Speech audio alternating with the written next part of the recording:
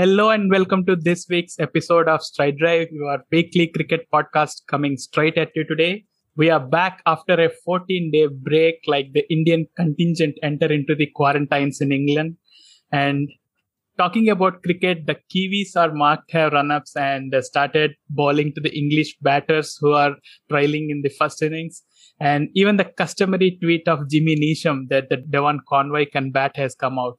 As an Indian cricket fan, what better times than the English summer warming up for the Indian women to play a test match after a long time, and the World Test Championship, the historic event between the India and Kiwis.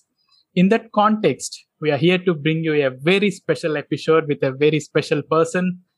In the age of social media, it's tough to distinguish between facts and fiction, unless you know someone called Ovi Sheikh on Twitter.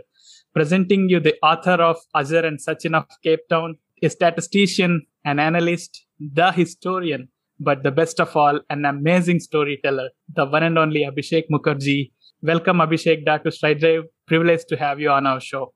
Thank you. I suppose it's a privilege for me, actually. You're being modest on that, but thank you very much, sir. You love facts, right? You love facts so much that you kept your Twitter bio as Abhishek Mukherjee, not Pranab Mukherjee's son. What was that for, sir? What's all that about? People confuse me for Pranab Mukherjee's son. I got some condolence messages when Mr. Mukherjee passed away. We are so sorry for your loss and so on. It was very odd, So I had to tell them individually that I am not the person they are sympathizing with. So yeah, and it has been persistent since then. People have often tagged me. The Stephen Smiths and the yes. The wrong person being tagged is not new to Twitter, sir. But I want to ask you something. You have the JEE in your name, Abhishek Mukherjee, of course. Did you crack the JEE? Tell us a bit about how did you become a cricket statistician? I actually appeared for the state engineering test. I even got a rank, but I didn't want to go into engineering. I wanted to study something else. I got through statistics and then I went to the Indian Statistical Institute. That is what my academic qualification is. Then I did a job in analytics, worked there for 13 years across companies, and then did a complete switch. Wonderful, sir. Engineer's loss is Indian cricket's gain, I would say. But any historic fact, my fingers would type Ovi Sheikh on Twitter just to cross-check things, right? And we'd like to talk to you about some test cricket nuances today in today's episode and pick your brains on that. So, because of the fever all being with the World Test Championship, let me ask you the first question that, is it the first time in the history of this kind of a tournament is happening in the test cricket format, or was there any previous instance of these kind of trials that has happened ever? No, at least twice. See, first in 1912, there were 3 test-playing nations at that point. They had a triangular tournament in England. It was a good prospect, actually. Basically, every team plays every team thrice. So 9 test matches for the summer, no final, entirely league. That was the plan. There would be 3 neutral matches, but there would also be 6 home matches. They expected that to make up for the amount. But there were 3 problems. First, South Africa had some success, but that was mostly due to their wrist spinners who could bowl googly. Now, England is not where wrist spinners did well. South Africa played their home matches on matting wickets. This was a different thing altogether. So essentially, with South Africa being a really weak side, they were a strong side. They had some individual players. They had Aubrey Faulkner, who was at that point probably the greatest cricketer in the world. But they were not as good as Australia or England. That is one thing. Secondly, the Australian cricketers had a major disagreement with the board. 6 mainstream Australian cricketers opted out of the tournament. So essentially what the Australians sent was a second string side. They also did not get a very popular manager, and there was internal discord in the team. Neither the players nor the manager was happy with each other. So basically, they had an underperforming South Africa and an Australian side that was not full strength. Even then, this tournament might have worked, but this turned out to be the wettest English summer in 150 years. So essentially what happened was the 3 England-Australia tests, so that was supposed to gain most profit. 2 of the 3 tests did not even reach the 3rd innings due to rain. So that left the 6 South Africa matches, and South Africa lost 5 of these, and all of these were one-sided matches. So this was a good idea that backfired. There was one historic moment. In the first of the 9 tests, on day 2, Jimmy Matthews of Australia got 2 hat-tricks. This is still the only time in the history of cricket. 2 hat-tricks by the same bowler in the same match. Yeah. That was some stats, sir. Then the next time they tried a tournament was, we know this, around the 98, 99, 2000 mark. India, Pakistan and Sri Lanka played the Asian Test Championship. The first match of that is pretty famous, played in Eden Gardens, India, Pakistan. This was the match where Shoaib Akhtar bowled Dravid and Tendulkar with consecutive balls. Srinath had that first morning spell. And then in the second innings, Saeed Anwar scored 188 not out, and Srinath took 8 wickets. It was one of the greatest contests of the modern times. And then Tendulkar had that controversial run out. He reached the crease, and then his bat was pushed out of the crease, and he was wrongly given run out. There was crowd violence. So India lost the matches, and eventually they drew in Sri Lanka, which was when Ashish Nehra made his debut. So India didn't make it to the final, and in the next edition, India did not participate. It was Pakistan, Sri Lanka, Bangladesh. After that, this is the first World Test Championship. Absolutely brilliant, sir. Like, we moved from 1912 to 96 and now 2021. I think they might have tried, but they found shorter formats in which hosting a World Championship is easier. See, as we saw in the ICC Test Championship, unlike a World Cup, it can't be held over a month. It has to be a 2-year thing. So that requires a lot of organization. Absolutely, sir. You're spot on that. The time frame that the tournament needs is long, and with the busy international schedules, it gets difficult. And kudos to ICC and the participating nations as well. In the excitement of talking to you, I just forgot to introduce my colleagues Manohar and Sharath, who are ardent cricket fans as well. Manohar, I'm sure you got a lot of questions up your sleeve. Want to shoot one? Yes, absolutely, Uday. Sir, we heard some great stories about Test cricket that went on for days. Even some teams were in danger of missing their ships. So please share some stories beyond this, and how did the transition happen from playing for days on end to time-bound Test matches? Yeah, actually, that was where the transition happened. There were 2 test matches, essentially. One, the first ever series on West Indies soil in the 1929-30. So they were chasing a massive total in excess of 800. The match was drawn. George Headley scored a 4th innings double 100. The match was drawn because the team had to leave. Because, see, one thing was, if there is no end in sight, the match can go on until it's finished and the opposition is a strong batting side. Why would a side declare? There's no incentive to declare. The whole purpose of a declaration is because there is an end. There is an end point decided. So if there is no end and it's a flat batting surface, why declare in the first place? Exactly the same happened 10 years later. And England almost chased the match. It was an absolutely flat batting pitch. England was set, I think, 696. They scored 654 for 5. And then they had to leave. So, yeah, I mean, if 696 wasn't safe, it was that kind of a pitch, why would anyone declare? So after that, slowly, see, until this point, in Australia, every test match was timeless. So after that, they slowly did away with the timeless test concept. Because they saw the futility of it. Flat batting wickets, basically it killed the purpose of a test match. It was discouraging for the bowlers. So yeah, eventually it did away. But until a point, there was no fixed length. The home board decided how long the test matches would be. So in England, the World Test Championship I mentioned, these were 3-day test matches. The first test match in India was a 3-day test match. Test matches could be 3-day, 4-day, 5-day, 6-day, anything. As late as in the 1970s, if the last match was not a dead rubber, the last test used to be a 6-day test. So even when ICC did that World Champions versus ICC World 11 test match in 2005, that one test match. It was a 6-day test match. It got over in very early, but it was a 6-day test match. So that was probably the last. And after that, I think Zimbabwe played a 4-day test match in South Africa, and Afghanistan's first test match against India was that it got over inside 2 days, but was probably a 4-day test match, if my memory serves right. So yes, if ICC agrees and both boards agree, then you can have a 4-day test match or even probably a 6-day test match. One of the reasons for this could be, England had 3-day test matches, but in England you could get 7 to 7.5 hours of cricket a day in peak summer.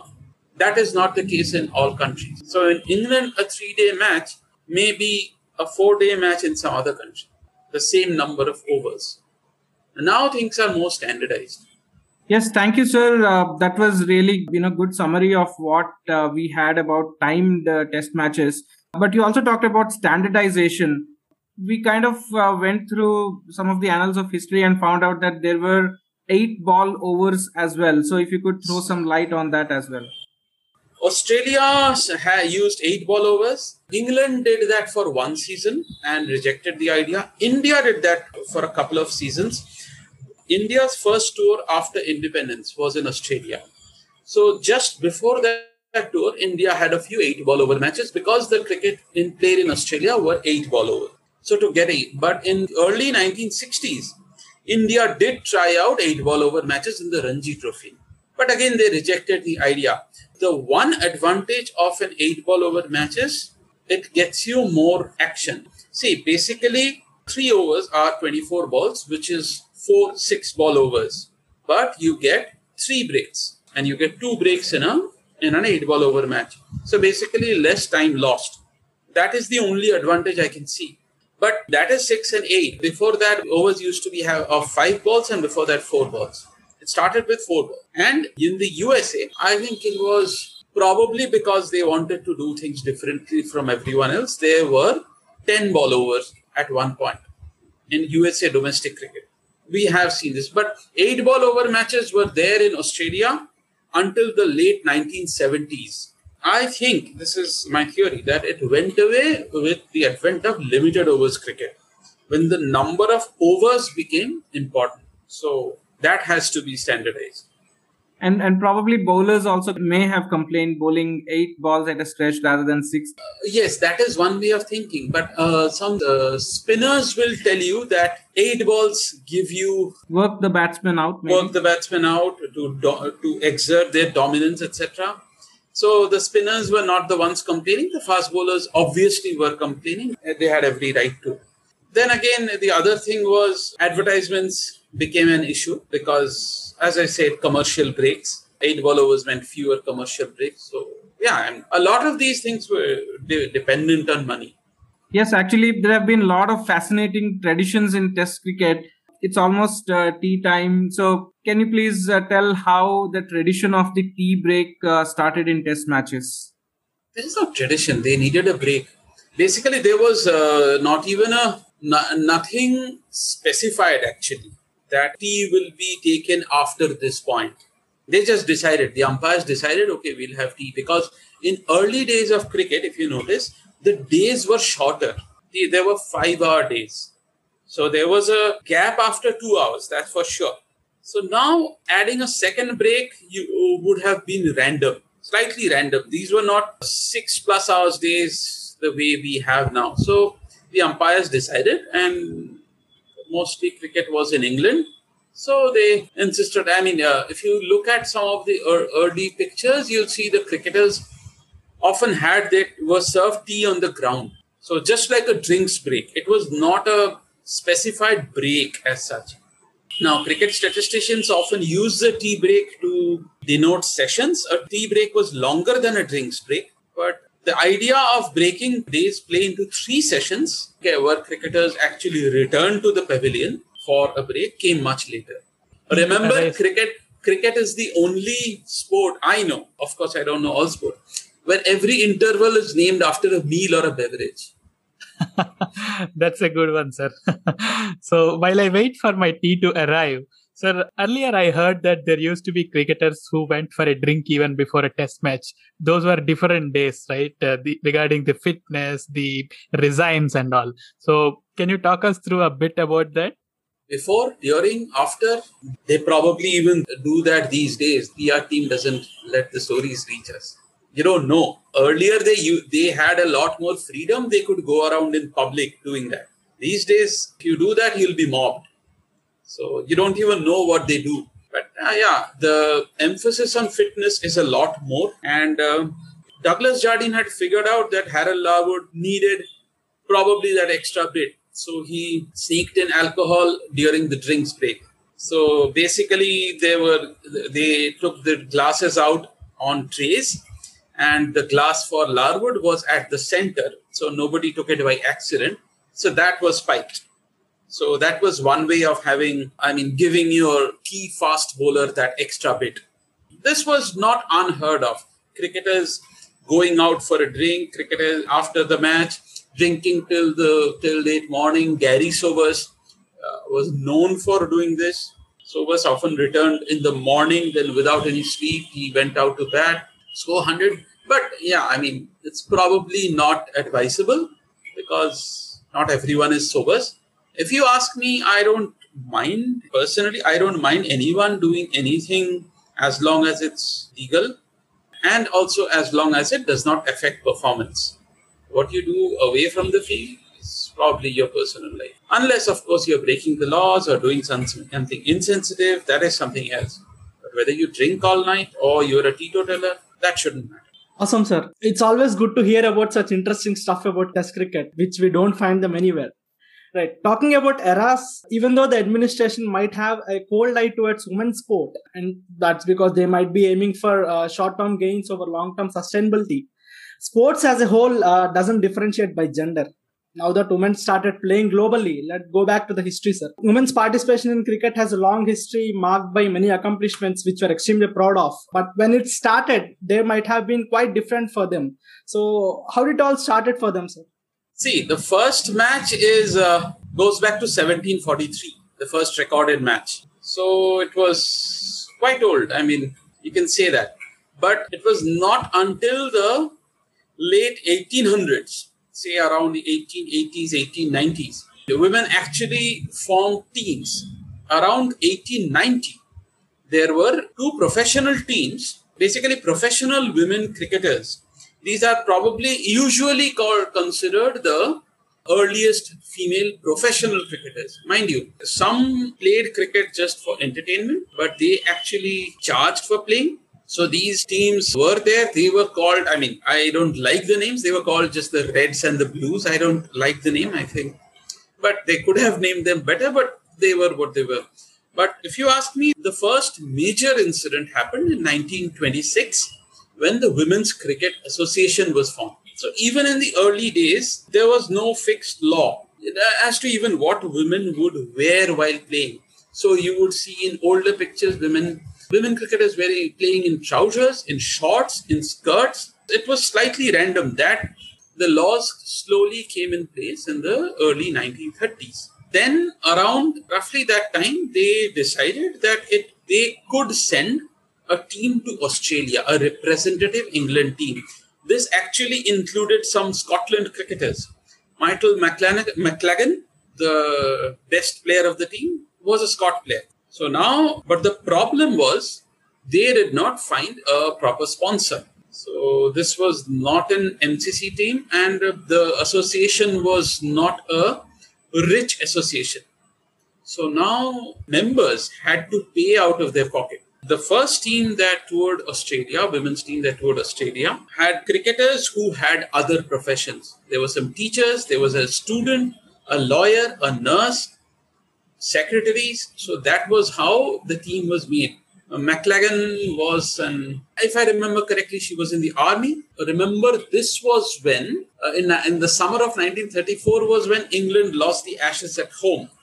Now the women went to Australia and won the Ashes, won the Test series in Australia. It was still not the Ashes. They basically, I think it was the Morning Post who insisted that Wisden actually start replacing the men's teams with McLagan's team.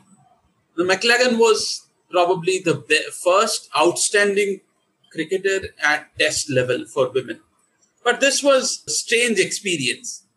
So they had some strange proposal. The changing rooms to begin with were very rudimentary. They were makeshift arrangements. They were used to male cricketers, so these were temporarily set up.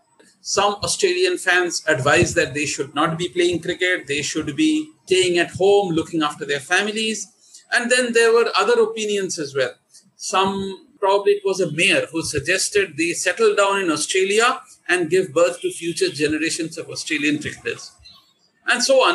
They had a lot of strange experiences. But yeah, it was basically first women's test series actually happened. England won the series. On their way back, they played a one-off test in New Zealand. They won that one also. So essentially, they covered 2 test series in one trip, and then women's cricket got going. That's a heart-touching to listen. It's just phenomenal that women started playing such long ago, but they were often perceived as being too weak for sport, particularly endurance sports like cricket. And we still have some morons saying that kitchen is the only place for them. It's so sad to see such people around us. But moving on, ever since we thought of having you on our podcast, sir, I kept on thinking on one question which desperately wanted to ask you. It's like an itch in my brain, but I can't scratch, just like Sheldon Cooper. Before I forget, let me ask you, sir. I read some interesting trivia that Ranjit Singh Ji, on which Ranji Trophy we have Ranji Trophy, has not even played one test match for India. Why was that, sir? See, India didn't have a team until 1932. Ranji's career got over long before that. Ranji could never have played for India. Dalip Singh Ji came very close to playing for India, but just before India played their first test match, Dalip contracted tuberculosis. He might have played roughly at that point, Pataudi was also a contender for India. But Dalip was one of the selectors of the early Indian. He also played a role in Indian cricket administration. So Dalip's career ended prematurely. He played in the Bombay Pentangular. It was the quadrangular back then for the Hindus. So yeah, Dalip might have played for India had he not been ill. Pataudi Senior. He was in good form. He scored 100 on test debut in Australia. He led India after the World War got over. Probably he might have done better had he played for India in the 1930s. That did not happen. So yeah, Ranji was. India got test status after Ranji's career was over. Thank you, sir. That brings us to talk more about the origins of the test cricket in India. So can you tell how did that entire thing happen and how did India get to play their first test match? Please talk us through that fascinating stuff that would have happened during that time. See, the British had been sending teams to India since the 1890s. The local British were playing with each other. Then the Parsis started taking up cricket. The Parsis played a decent cricket. 2 Parsi teams toured England in 1886 and 1888. They were not great teams. They did not do great. But what this showed was that Indians were capable of producing their own teams that can take overseas tours. This may sound commonplace in 2021, but in the 1880s, this was massive. 2 years after that, a British team came to India and the Parsis won a match against them. And then the Parsis played a match against the local Europeans. Basically, cricketers of European origin, mostly British. And this became an annual contest starting in the 1890s. Around 1908, the Hindus became a third team. So this became a triangular tournament. In 1911, the Muslims became a fourth team. So this became the Bombay Quadrangular. Around 1938, they had to add a fifth team. This was called the Rest, which became the Pentangular. But before that, the Indians were playing cricket. During the First World War, the action happened away from India. So while England, Australia had stopped, these were the 2 major nations, they had stopped playing first-class cricket. Cricket was going on in India. There was not a lot of cricket, but there was cricket. C.K. Naidu made his debut roughly around this time. So in 1926-27, that winter, Arthur Gilligan brought a really strong team to India. They did not lose a single match on the tour. But in a match at Bombay Gymkhana, C.K. Naidu scored 153 in under 2 hours. I think there were 13 fours and 11 sixes. I've forgotten the exact count, or maybe 11 fours and 13. At that point of time, it was a world record number of sixes in a first-class innings. As the news got out, there was radio, so people started pouring into the ground, and it was an innings of such good quality that even, let alone his team, let alone the opposition, even the crowd applauded, but even the umpires applauded Naidu when he left the ground. That innings, and soon afterwards, Professor Deodhar scored another 100 against the same side. Before leaving India, Gilligan, who was influential with the MCC, promised that he would talk to MCC regarding further commitments with India, cricket commitments with India. In 1926, just before this happened, India, West Indies and New Zealand were called to England, and they were given ICC status, membership status. So these two things happened in a very short span of time. 1928, BCCI was formed. So now it was a matter of time when India would play their first test match. But another thing happened in 1928. India did wonderfully in hockey at the Olympics, at the Summer Olympics. So suddenly, after this test status and promises of international tours and this hockey success, India suddenly gained some sort of importance in the sporting world. There was a tour planned in 1931. That didn't happen. In 1932, India had made a full tour of England. So there was only one test match, but they played every county and several other side matches, and they did really well on the tour. Wow, sir, that really takes us back almost 100 years. And, you talked about C.K. Naidu, the first Indian test captain, but somehow the name Maharaja of Vijayanagaram just brings up a very colorful figure.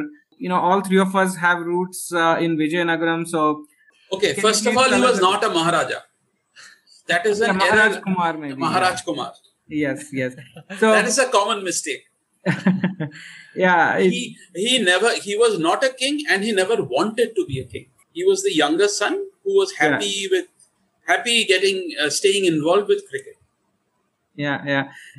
So he's a colorful figure, but also who seems to generate quite a divided opinion. So tell us some stories about him, sir. He was an ordinary cricketer he was a really ordinary cricketer if you look at his career records, that seems ordinary. But remember, he also used to bribe opposition bowlers to bowl poorly at him. He even gave them gold watches and stuff. But there's a long, very convoluted story about how he managed to become the Indian captain for the 1936 tour.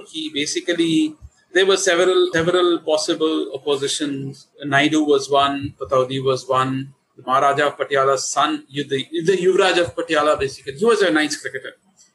He was one. There was Wazir Ali was one. So these were all rivals. He eliminated them, not on the ground, one by one, and he became captain. Once captain, he was basically an autocrat. He tried to divide the team. Naidu was obviously the more popular person. See, for example, Mushtaq and Merchant both scored hundreds in the Old Trafford Test. Vizier did not like Merchant. He asked Mushtaq to run Merchant out. Mushtaq told this to Merchant. They both had a laugh over this, and they both scored hundreds. There was obviously no running out. Baka Jilani basically insulted Naidu at a breakfast table. Vizi gave him the test cap as reward. So he basically bribed people who supported him, and he even took them on a trip to Paris during that English trip. And he did a lot of things which he probably should not have done. But it cannot be denied that Vizi and the Maharaja of Patiala were the first private owners of teams. Successful private owners of teams. They have been owners. The Maharaja of Kuch Bihar was one. But these two men ran high-profile teams. There was also a competition. But they fought each other. And they hired overseas players. Vizi got Hobson Sutcliffe to India. Then he got Leary Constantine. Then he also tried Bradman. That did not work out. But he got overseas cricketers. So if you think he got the Indian stars and he got overseas cricketers and he got them to play in a tournament. So he was basically the forerunner of the IPL franchises. In a way, he did exactly what these franchises are doing right now. And there is this other part. Vizzy, as an administrator, has done a lot for Indian cricket. He may not be a great cricketer. Playing days were not great. He had probably done serious damage to Indian cricket in the 1930s.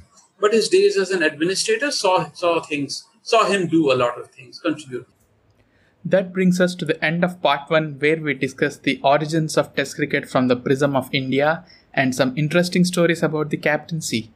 The second part has more interesting stuff about the partition and India's first overseas wins and also the Indian women's cricket.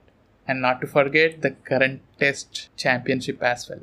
Hope you like this episode. Do let us know your feedback. Please follow our Twitter. We are StrideDrive_ there. Share it with your friends and family.